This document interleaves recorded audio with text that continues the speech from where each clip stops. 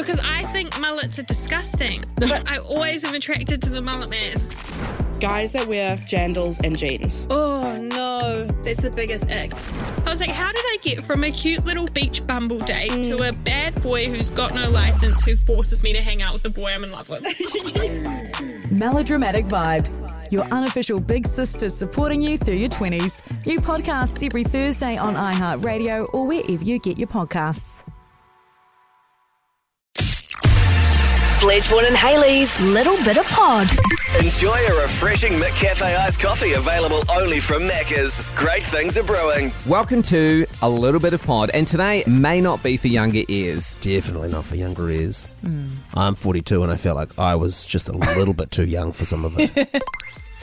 Welcome to A Little Bit of Pod. In the big pod, the live show is back on the 15th of Jan, and as always, lovely to have in Morgan Penn, somatic sexologist. Hello, lovely friends. Hello, lovely friend. You've been joining us to answer listener questions, and we've answered a lot of those, but we've also got a trend.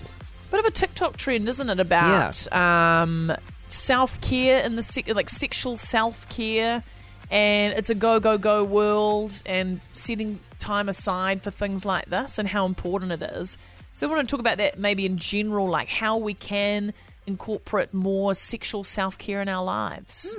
Because I guess that if you are scheduling it, it takes away a little bit of the sexiness. Sexy spontaneity of it. The spontaneity of it. But if you're not scheduling it, you run the risk of skipping it or missing it. And then that there's sort of nothing. Compounding into a bigger issue. Both have got pros and cons, I guess. Exactly. And I think to that point, because I actually do recommend couples schedule sex together a lot, and this is just like, it just shows you're prioritizing it, right? And a lot of times with sex, it's about keeping it top of mind. If it's just not there for you, you're just not going to be thinking about it, you're not going to be getting aroused, it's just not alive for you. And it's like going to the gym. You know, if you're spontaneous about the gym, you're never going to go. Like, you need to actually plan in your day when that's going to happen so that you can see results. So I am a big advocate for scheduling this. And I love that it's gone from just partnered sex to self-care. Well, just some little research here. So nearly 1 in 5 women say they never commit any time to their own self-pleasure. And a huge study found that women in general set a time just 30 minutes a week for me time, which includes mental self-care, sexual self-care, physical self-care, wellness, 30 minutes a week. God. In general, I mean, that's a general topic. Yeah. I know that there's more conversation around it now, so people are trying to be better. But in that time, I mean, there's just, how do you make it a priority? How do you keep sexual self-care at the top of your mind? Yeah, well, so for me, what I recommend is putting aside 15 to 20 minutes, like, per week for your sexual self-care. And it doesn't mean that you actually have to be touching your genitals or have to be having an orgasm or that's what you're going for, but you're actually setting aside this time to bring on the sexual essence in your body. So is that about putting on some sexy music and dancing? Is that about getting out of the shower and getting your massage or like just body oil and actually massaging your body with like presence and looking and touching and all what feels good? And Vaughan, you tickling your arm and like going, oh, that actually feels so good. You know, tickled in a slap. Seeing what you can actually wake up in your body. And something that we're not good at is holding sexual energy. We often think, okay, well, I'm horny now, I need to go and masturbate, or I need to discharge this feeling. Well, if you've listened to Sex.Life, it was a huge learning curve for me. The whole time I screamed at you, when's the P going in the B? Yeah. Because you're very good at holding sexual energy, and every night you'd have these huge sort of things, and maybe they wouldn't lead to an orgasm. And to me, I was like, I would just need to go and bloody blow your load. Rub one out. Yeah. But for you, that's not essential. No. You like a little bit of a bubbling sexual energy. Absolutely. All about the simmering. So yeah, so putting aside time, and you know, it's hard for women, I think, especially, and men, I think they'd be happy to have sex wherever or just brush up against the couch. Anywhere. Totally. But like if jerk off anywhere. Let the woman speak. Are they wrong though, Vaughan? No. Like if the bedroom's messy, if it's like there's a list of chores to do, it's so much harder for women to get in the mind. We've talked about the female load on our show before, about just the mental load of just being a woman that can just absorb that time away. Yeah, exactly. So it's about doing what you need to do to make like almost a sacred space to be able to go into the sexual realm. So if that's about lighting a candle, that's always a really good moment for the brain to go, oh, okay, I'm transitioning from dishes and house duties to actually something kind of pleasurable here. I think markers like that are good for the brain. So there's a lot of sort of talk around scheduling, both sex with partners and sex with yourself.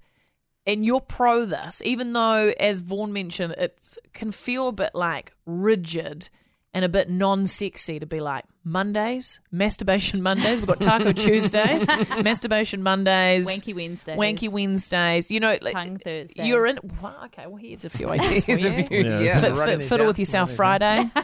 Sit on my face Saturday. And Sunday, Sunday.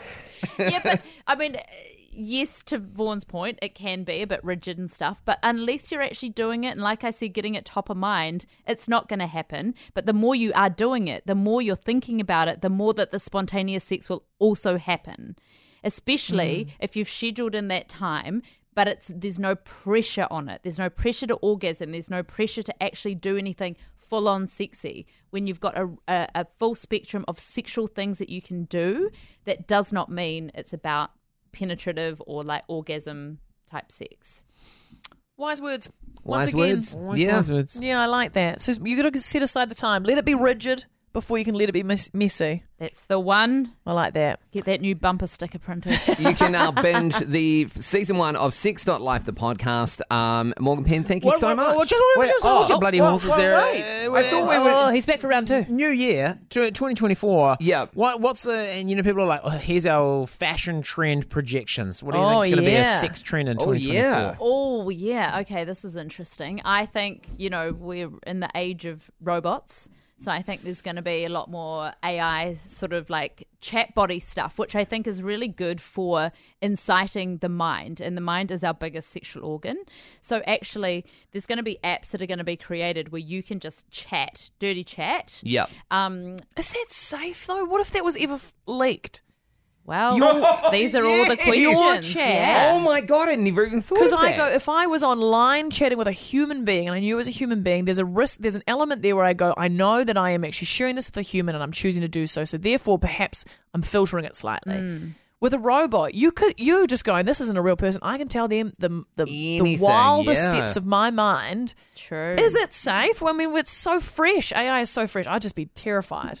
But also, like, how porn is doing a lot of damage. Would this be the same kind of thing? Yes, because it's not a human connection. An is it? agreeable robot just Yeah. saying it'll do everything and anything, Yeah. and then you think humans are going to be the same. Exactly. So yeah, it's not like the conversations you'd have out in the pub on a Saturday night. If you just started, if that was normalized, that you could just get online and talk to somebody about like, I just wish you would absolutely go to town on my Yeah. I know. insert here. Yeah, totally. You can't just then go and do that in a pub. Like you'll get kicked out. Or Like, you're skipping the chat. You're not going like, hi, how are you? Who are you? Did you consent to this? You're just being like, hey, yeah. lick my bits. Yes. And virtual reality, that kind of part and parcels with that. Like and a lot of sex toys that have been designed for penis owners, they've got these sort of fleshlight type vibes where you put in and like the technology that's happening in there. I'm told you. So, Sometimes. but would you worry that would mangle your dick off? Like if it malfunctions? like you chuck it in and it's like mangle your dick off. and it starts smoking. And Jesus, I don't know how they work. Don't ride the lightning. Don't ride the lightning. What if you short it out? What if you short it out with your I don't know. Just get. I don't know.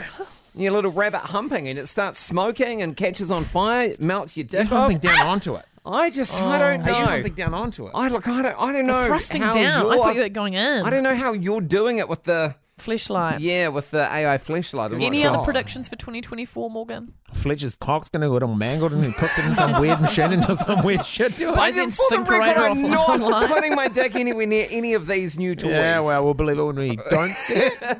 I guess my hope for it, right, is that we have less women faking orgasms and are asking for what they really want. Actually, these could be Morgan's hopes and dreams for sex in 2024. Yeah, I hope that we learn how to have these conversations. So radical honesty is my hope. And when we are radical honest, bring that into the space, magic happens. And people always say to me, what's the hottest new sex move? And I'm like, communication. Yeah, fuck yeah. Because that's kind of been all the podcasts that we've talked to you over summer, that's the thread through them It all. is, How yeah. do I talk? Who How before do I you screwy? ask? Yeah. There's another bumper sticker. Exactly. Morgan Penn, thank you so much for coming in over summer and sharing these amazing insights with us. Thank you for giving space for this so we can all learn and upgrade together. And we look forward to Sex.Life Season 2 sometime God, no one more than me. 2024.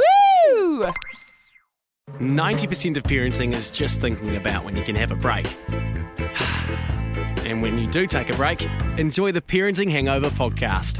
They go together like a tutu and jandals. We've said from the get-go, we ain't parenting experts, but it's cool to hear, what is your neighbour doing? What do they say? A problem shared is a problem halved. Oh, that's good. Not that my children are problems, but I feel better talking about it. The Parenting Hangover with Clinton Jordan. New episodes every Thursday on iHeartRadio or wherever you get your podcasts.